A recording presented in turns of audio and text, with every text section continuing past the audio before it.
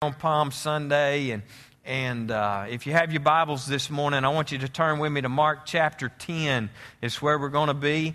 We're continuing this series that we've been in over the past several weeks. That is called "There Is Always Hope," and been some powerful lessons that we've been learning and seeing in God's Word over the past weeks. And the reason that we're talking about and we're focusing on hope is because it's what we have found is that it is so important for us to have hope in our lives. We've been talking about the fact that it is any hope that we have in our lives that drives us. It's hope in our lives that helps us to look forward. It's hope that we have in our lives that helps us to move forward. If we don't really have any hope, we don't really have any motivation for the future. And so that's why we've been focusing on hope and talking about how important hope is in our lives. But what we've seen as we've been going through this is we're beginning to understand that sometimes our situation or maybe our circumstance or maybe the events that are surrounding us robs us of our hope. Right? And so because of something we may have gone through or some situation or circumstance or whatever it may be has robbed us or drained us of our hope. And again, as followers of Jesus, we must have hope to be able to look forward and to move forward. And we've been talking about this central theme throughout this series, and it's this: when you hope again, you feel alive again, right? When you have hope, then you feel alive again. And so we've been talking about, as followers of Jesus, we must understand that our hope isn't in our situations. Our hope isn't in our circumstance. Our hope isn't in our surroundings. Our hope isn't in this messed up world or a political system or a government or anything like that. Our hope is in Jesus. And so when you have hope, you'll feel alive, right? And so that's what I've been praying for you. That's what I've been praying for your families and for our church, that we will be people that are filled with hope, because when we are filled with hope, we'll be alive. We'll be alive as the body of Christ. But before we get to our text this morning and get to what we're going to be talking about, I'm just curious, how many of you here this morning are familiar with the television show? It's a reality TV show called Pawn Stars. Anybody ever Pawn Stars? Any y'all watch that or are familiar with it? Yeah, a few of you out there. But it's a reality show that's based on kind of the experiences that take place in a pawn shop. Okay, if you're not familiar with it, that's kind of what it's about. And I've only seen it just a few times, but I recently read this story about one of the shows that took place there, and kind of got me thinking about what we're going to be talking about and focusing on today. But on this one show, this guy walks into the pawn shop and he's carrying, and some of you that aren't familiar with guitars, this is going to mean absolutely nothing to you, okay? But I'll try to help you out. But anyway, this guy walks into the pawn shop and he's carrying a Fender Stratocaster guitar, okay? These are like, yeah, exactly, the best. A Fender Telecaster guitar. Now, not only is this guy carrying a Fender Stratocaster guitar, but he proceeds to tell the people at the pawn shop that this once was a guitar that was owned and played and used in recordings by Jimi Hendrix. Okay? Yeah, some of you don't know who Jimi Hendrix is, but you heard Charlotte gasp. Jimi Hendrix is like the guitar player in the whole wide world, right? And so this guy walks into this pawn shop with this Fender Stratocaster, and he says, this is Jimi Hendrix's guitar, and I'm sitting here thinking, my first thought is this: if I had Jimi Hendrix's guitar, if I had a guitar that Jimi Hendrix had once played and recorded with, I wouldn't be taking it to a pawn shop, right? And even if I was needing money, if I can't even think of a situation bad enough that would happen to Lynette where I would sell this guitar. But even if I had to, even if I had to have the money, I wouldn't take it to a pawn shop. I'd be putting it on eBay or some kind of auction or whatever. But Keep in mind, this is reality TV, right? And so about a pawn shop. And so they bring in this appraiser and, because they want to check it out and see, if there's any value to this guitar whatsoever. So they bring this guy in that's like an expert on guitars, and he starts checking it out, and he looks at them, and he basically tells them this. He said, you know what? This guitar actually is a guitar that Jimi Hendrix used to play and use and recorded with. And he said, this guitar is worth anywhere between $500,000 to $750,000, right? Because of who played it. And this Fender Stratocaster, whatever. And so then the appraiser goes to the guy, and he tells the man that brought it in, he said, I'll tell you what, he said, I'll give you $450,000 for this guitar. Yeah, wow. I'm thinking $450,000 for a guitar. That's absolutely crazy. That's a crazy amount of money for it. We've paid some unbelievable amounts for some guitars in my house, I promise you, but $450,000. Well, this guy won't take it because now he knows what it's worth, right? And so they negotiate back and forth, and finally, the appraiser goes all the way up to $600,000. And he tells this guy, I'll give you $600,000 for this guitar. And the guy with the guitar now is saying, I won't take anything less than $750,000. And he takes the guitar and he walks out of the pawn shop. I don't know what you're thinking, but I'm thinking, fool, right? And this is, reality TV, so if you're like me, you're probably skeptical of all things, and I'm thinking, they just made this all up just so they could make another show that would be interesting. But when I was reading the story, it got me to thinking, how do we determine something's value? How do we determine what something is worth? How do you know if a guitar is worth $500,000 or if it's worth $750,000? Because there's a huge difference there. So how do you determine that? How do you know what something is worth in life? Well, it's actually kind of simple, and we've got a lot of car salesmen in our church, right, that are coming to know Jesus, hopefully. But anyway, they understand this more than most folks, and I'm just kidding. If it wasn't for car salesmen, I wouldn't be driving a new truck every year. But I love you guys. But actually, it's kind of simple, and it's this. Value is determined not by what someone says, right, but by what someone is willing to pay. Right? Value is determined not by necessarily what someone puts on the price tag, but it's determined by what someone is willing to pay. And anybody that's in sales or anyone that sells cars can tell you a car is only worth what somebody's willing to pay for it, right? Value is determined by what someone is willing to pay. And you could take that Fender Stratocaster and you could put that sucker on eBay and you could put a price tag on it of $2 million, but it's not going to be worth $2 million unless someone is willing to pay $2 million, right? Because value is determined by what someone is willing to pay for it. So let me ask you this morning. How valuable are you? What are you worth? What is the value of your soul? And some of you may be at a place right now in your life where, maybe you don't have a lot of hope. Maybe, you feel like you don't have any value at all. And you look at yourself in the mirror maybe and you don't really feel like you have a lot of worth. And you hear these voices in your mind that tell you that you're worthless, that, there's no hope, that maybe you're just a bum, or maybe you're a fake, or that, maybe no one cares about you. And you just hear this playing over and over and over again in your mind. Maybe you think that you don't amount to much, or you're worthless, or you don't have much hope at all of ever being valued again by anyone else, right?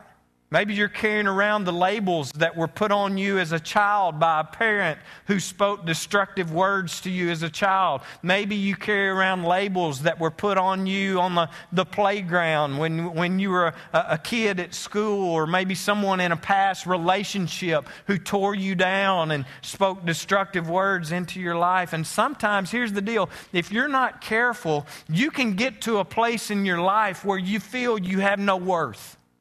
You can get to a place to where you feel like you have no value. You have nothing to add. You have nothing to gain. And you find yourself in this place where you feel like there's really not a lot of hope. But I want you to listen to me this morning. Value is not determined by how you feel. Your value is not determined by what someone said about you. Your value is not determined by how you may feel when you wake up in the morning. Your value is determined by what someone is willing to pay for you.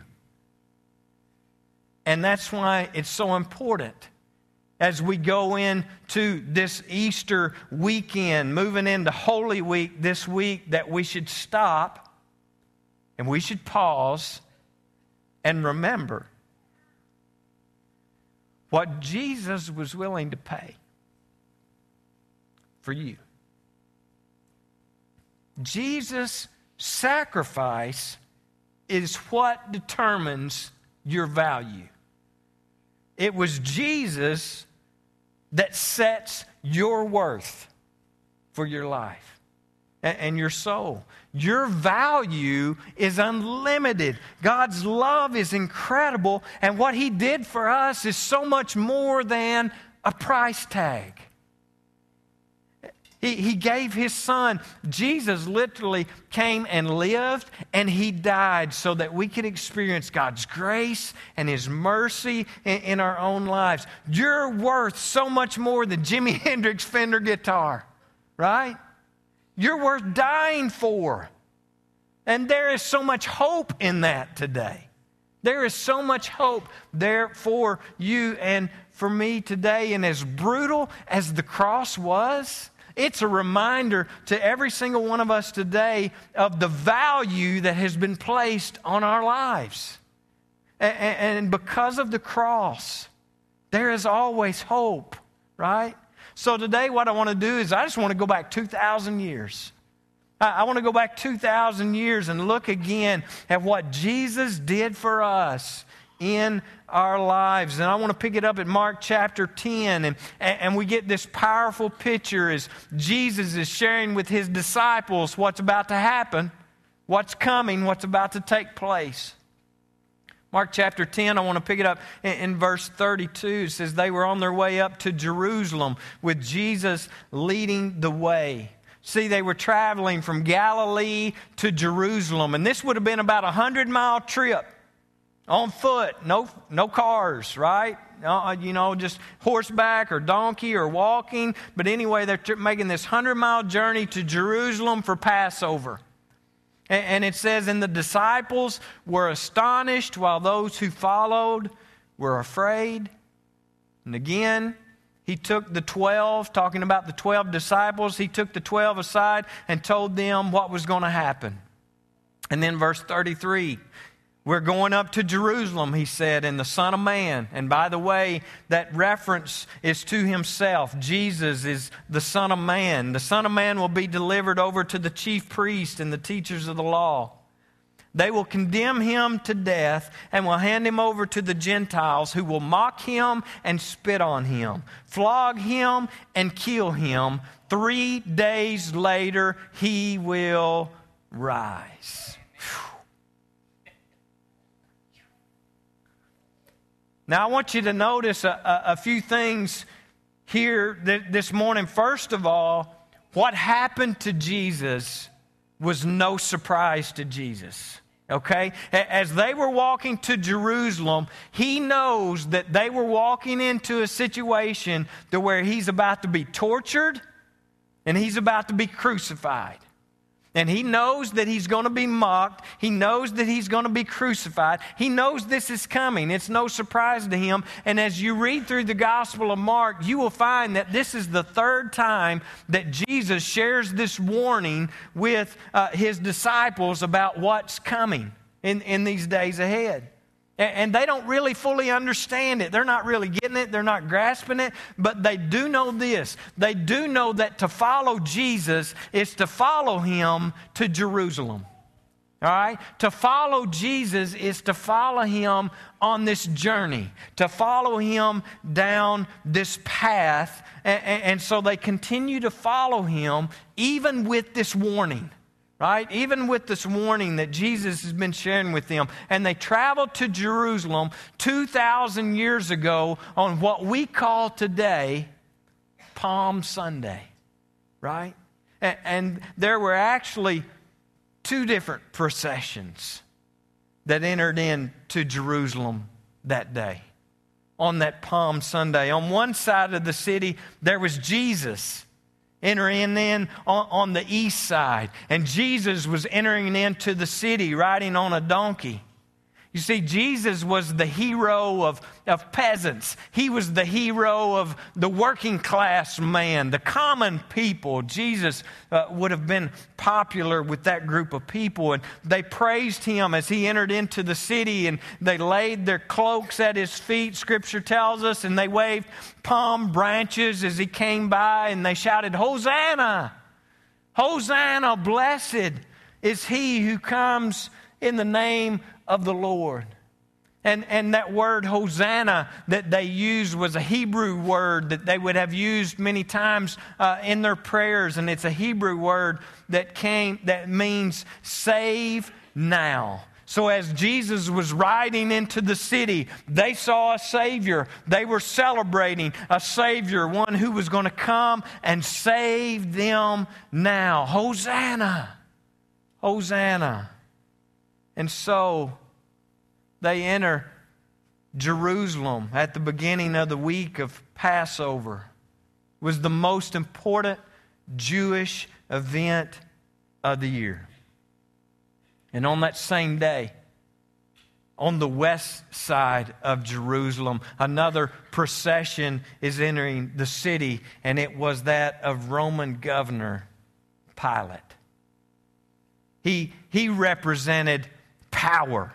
He represented the government. He represented the Roman Empire, and he was also coming to Jerusalem for Passover that week. He was coming to make sure that the city would remain under his control, that the events of the week that were coming wouldn't get out of hand. And Pilate, as he entered into the city, he would have come in a much more dramatic fashion and dramatic way than Jesus did. He would have come in with a full display of all of his power. There would have been cavalry who would have rode in with him on horses. There would have been foot soldiers marching with him, armed with weapons and gear. They would have had banners that they would have been carrying with golden eagles mounted on poles. There would have been no doubt whatsoever that he in charge, and he was powerful, and he was in control. I want you to think about these two different processions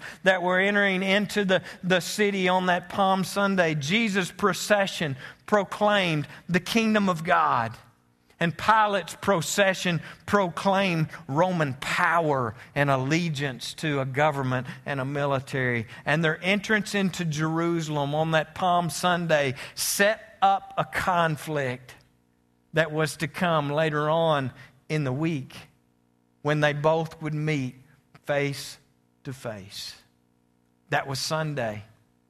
The next day, on Monday, Jesus cleans out the money changers from the temple. Some of you will remember that story from the last week of his life. In fact, Monday of Holy Week is often known as the Day of Judgment.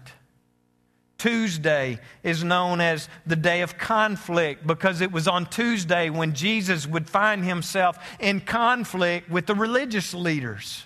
The religious leaders were questioning his authority.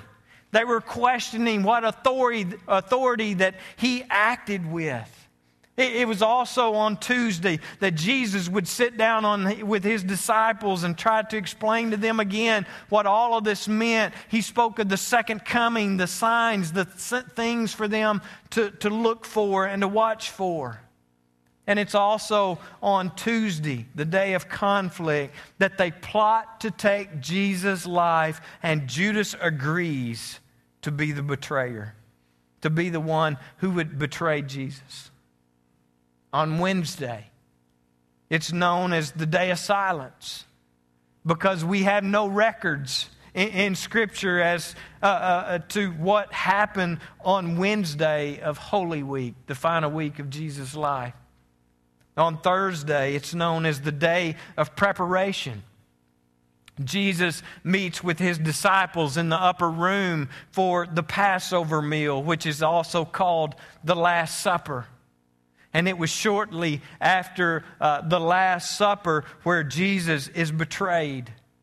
And he endures a night of Jewish trials that were nothing more than just a mockery of justice. And Jesus is hit and he's beaten. And that takes us into Friday morning, on which we know today as Good Friday. And Jesus was brought in, and he was bound and shackled, and he's brought in to Pilate, the governor. Because, see, only the Romans were the only ones that could actually issue the death penalty. And so 2 men that had both ridden in to the city of Jerusalem on Sunday are now coming face to face on this Friday morning. And this is what's recorded in Mark chapter 15, verse 2. It says, Pilate, the governor, this Roman man of great power, asked Jesus, "Are you king of the Jews?" "You have said so," Jesus replied. The chief priest accused him of many things. So again, Pilate asked him, "Aren't you going to answer? See how many things that they are accusing you of?" But Jesus still made no reply, and Pilate was amazed. I think that's a very significant sentence there, that Jesus still made no reply, and Pilate was amazed, because I want you to think about it. People like Pilate, people of great power, are not used to being in situations to where they don't get their questions answered, right? Jesus wasn't intimidated by his power. Jesus isn't afraid. He isn't intimidated by the government, and he refused to answer as an act of surrender to God's will. Scholars say that when Pilate asked him if he was the king of the Jews, that this was the emphasis in that statement was on that word "you" that we saw there. The emphasis was on that word "you," like, "You have said it. You're the one that said it. I didn't say that." Jesus said, "You who are the one who said so." So then from there, Pilate has Jesus severely whipped. And we need to understand that the Romans were masters at torture. They took great pride in the fact how they could torture someone and kill someone. So what would happen before crucifixion, the victim would be severely flogged. All right, they used whips that would have pieces of bone and pieces of glass and maybe even pieces of metal weaved into the whip that they would use, that they would flog someone with, so that when they hit them with it, those fragments, that bone, the glass, the metal, whatever it was that was in the whip, would actually cut into them.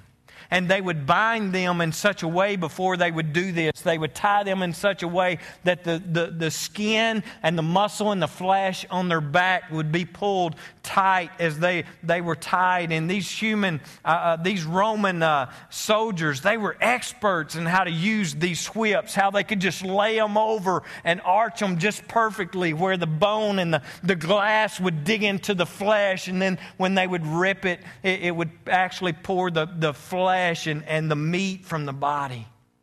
And scholars say that 6 out of 10 times just the flogging itself would kill the victim.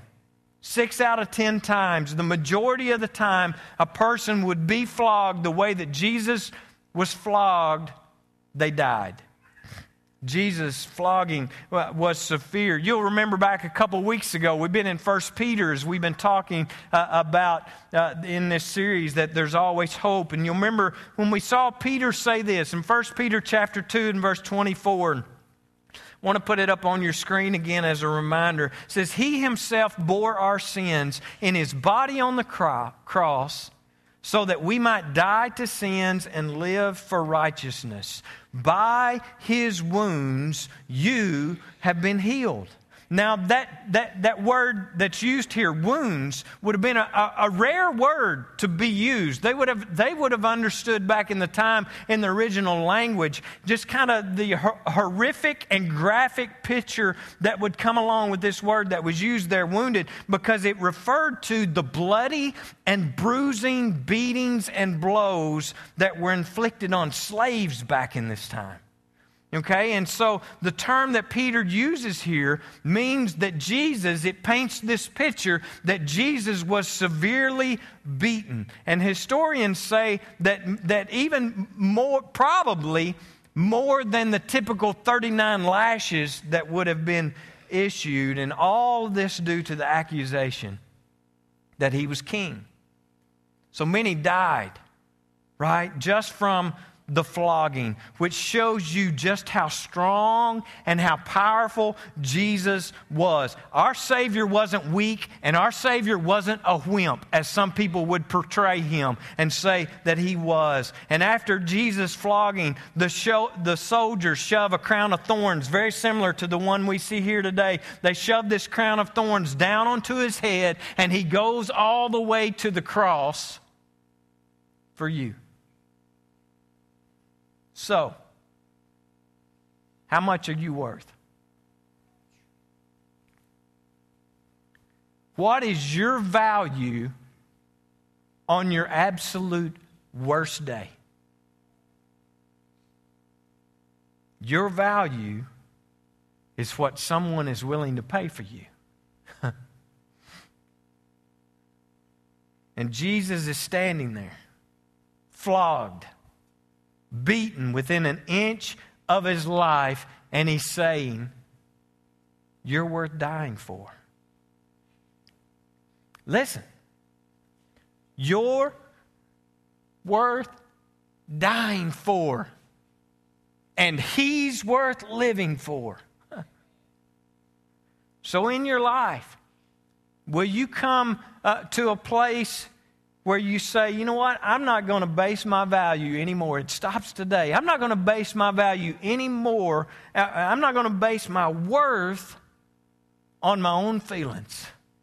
I'm not going to base my value on my past. I'm not going to base my value on my history. I'm not going to base my value on my screwed up family that I've had to deal with. I'm not basing my family on any of that, my value on any of that anymore. I'm going to base my value and my worth on what Jesus has done for me.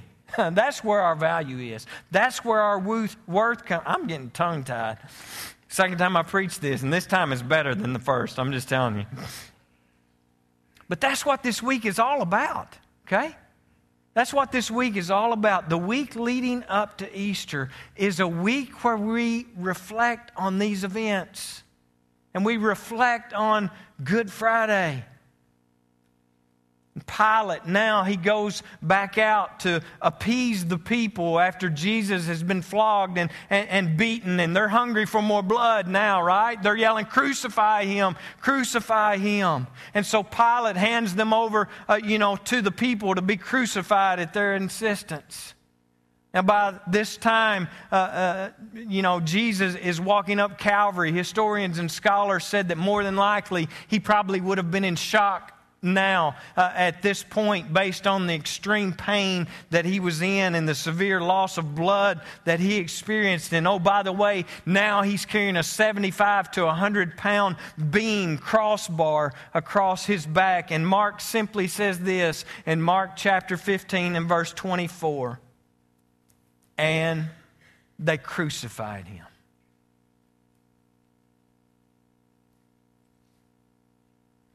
There's no description. There's no description in the Bible. All that the Bible really says in the New Testament about what happened to Jesus is 3 words. They crucified him. And that word crucified to the ancient culture was so horrific. It was so graphic. It was so bad that there was no need to describe it. They were well aware of what it meant and what was associated with that. And so the gospel writers of Matthew, Mark, Luke, and John, none of them can even bring themselves to write more of a description other than to say they crucified him. In fact, to tell you how intense this word and the picture of horror that it painted for people, the early followers of Jesus, they were kind of like us. They had a lot of different symbols that expressed their Christian views and their faith and all these things. And they had all these kinds of different symbols. They depicted the church, for instance. Often you would see that they would show it as the ark, representing Noah's ark, okay? A symbol of the ark that was saving those on the inside from destruction. It was a picture of the church. And so you would see this symbol that was painted or drawn, in catacombs and other places on the walls. They would also draw and paint pictures of a dove, right? This was a symbol that was typically used back then. It symbolized the Holy Spirit, as we see in the book of Acts, and it was very important to them. Jesus was often portrayed and shown as the good shepherd, tending to his sheep, right? As we see in a lot of accounts of the Last Supper. But don't miss this. Nowhere do we find or do we see a cross used by the early followers of Jesus. Nowhere. The first cross that appears was carved in a door of a church in Santa Sabina in the 5th century. This was over 100 years after crucifixion had actually been made illegal and outlawed, right? So a full 400 years after Jesus had been crucified, was there enough distance between that horrific event and between Christians and what he had endured in that crucifixion that they would begin to then use the cross as their symbol of faith and their devotion to Jesus Christ. So the gospel writers give us no description. They simply say they crucified him. There's nothing else to add. Nothing else to say. And at Calvary, there would have been a vertical post that was set there. It would have been permanently set for crucifixions. The victim would have been brought and laid on his back and his wrist nailed to this cross beam that he had been carrying. And we traditionally think that the nails were driven in the palms, but historians say that if the nails would have been driven in the palms, that it would have torn loose. The weight would never held. And actually had someone come and share with me after the first service today that actually back then they considered their hand to be this part of their arm that actually went all the way up to the elbow. But scholars tell us that the nails would have been driven through the wrist in order to cause the most torture and agony, because they would have known exactly where to place the spike in between the two bones there in the wrist to hit the most nerves and cause the most pain. Again, they were masters of torture, and so they drove the spikes into Jesus' wrist there on Calvary, and then they raised him up into position on the post, the beam that was already there on the cross. They drove spikes in his feet, and these, again, would have damaged nerves and broken bones and just increased the torture and the pain that would be experienced. I want you to think about it. As all of this was taking place, there were people gathered around that were watching this. It was a public display of torture and crucifixion, and the religious leaders would have been there. the religious leaders or the leaders of the church, the ones with all the laws, the ones with all the rules, the ones who had opposed Jesus as a rebel, they would have been there, right? And they would have stood back in assurance of their victory that they had rid this world of the troublemaker in the church. They would have gotten rid of this one who was speaking things that made people uncomfortable and didn't go along with their rules and the behaviors that they had set. And so they would have stood back thinking, if he really is the Son of God as he claims to be, then he would save himself. But since he hasn't, we must be right. We must be right. Let me tell you something gruesome. Crucifixion is a gruesome and it is a horrible way to die. Today we have gas chambers, we have electric chairs, we have lethal injections that are used as forms of execution in our world today. And it's horrible. As horrible as those things are, these modern ways that we have today of executing people, they're sterile. They're sanitized compared to this ancient act of crucifixion. They're private. Crucifixion is public.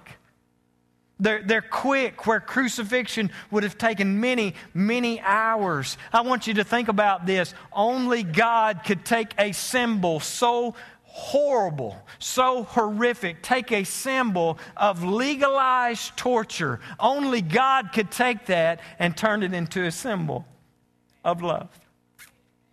Only God could do that. John writes, this is how we know what love is. That Jesus laid down his life for us. The cross literally defines love for us. Without the cross, we don't even know fully what love is. And so, friends, today and this week, we're reminded of what Jesus did for us. On Easter, next week, we're going to celebrate, and we're going to celebrate big that he rose again. But today, we pause, we stop, and we remember. How much are you worth? Way more than a Fender Stratocaster played by Jimi Hendrix. You're worth an incredible amount to God. You are worth dying for. And Jesus came and he died for you so that you would live for him. And because of the cross, there is always hope. Let me pray for you.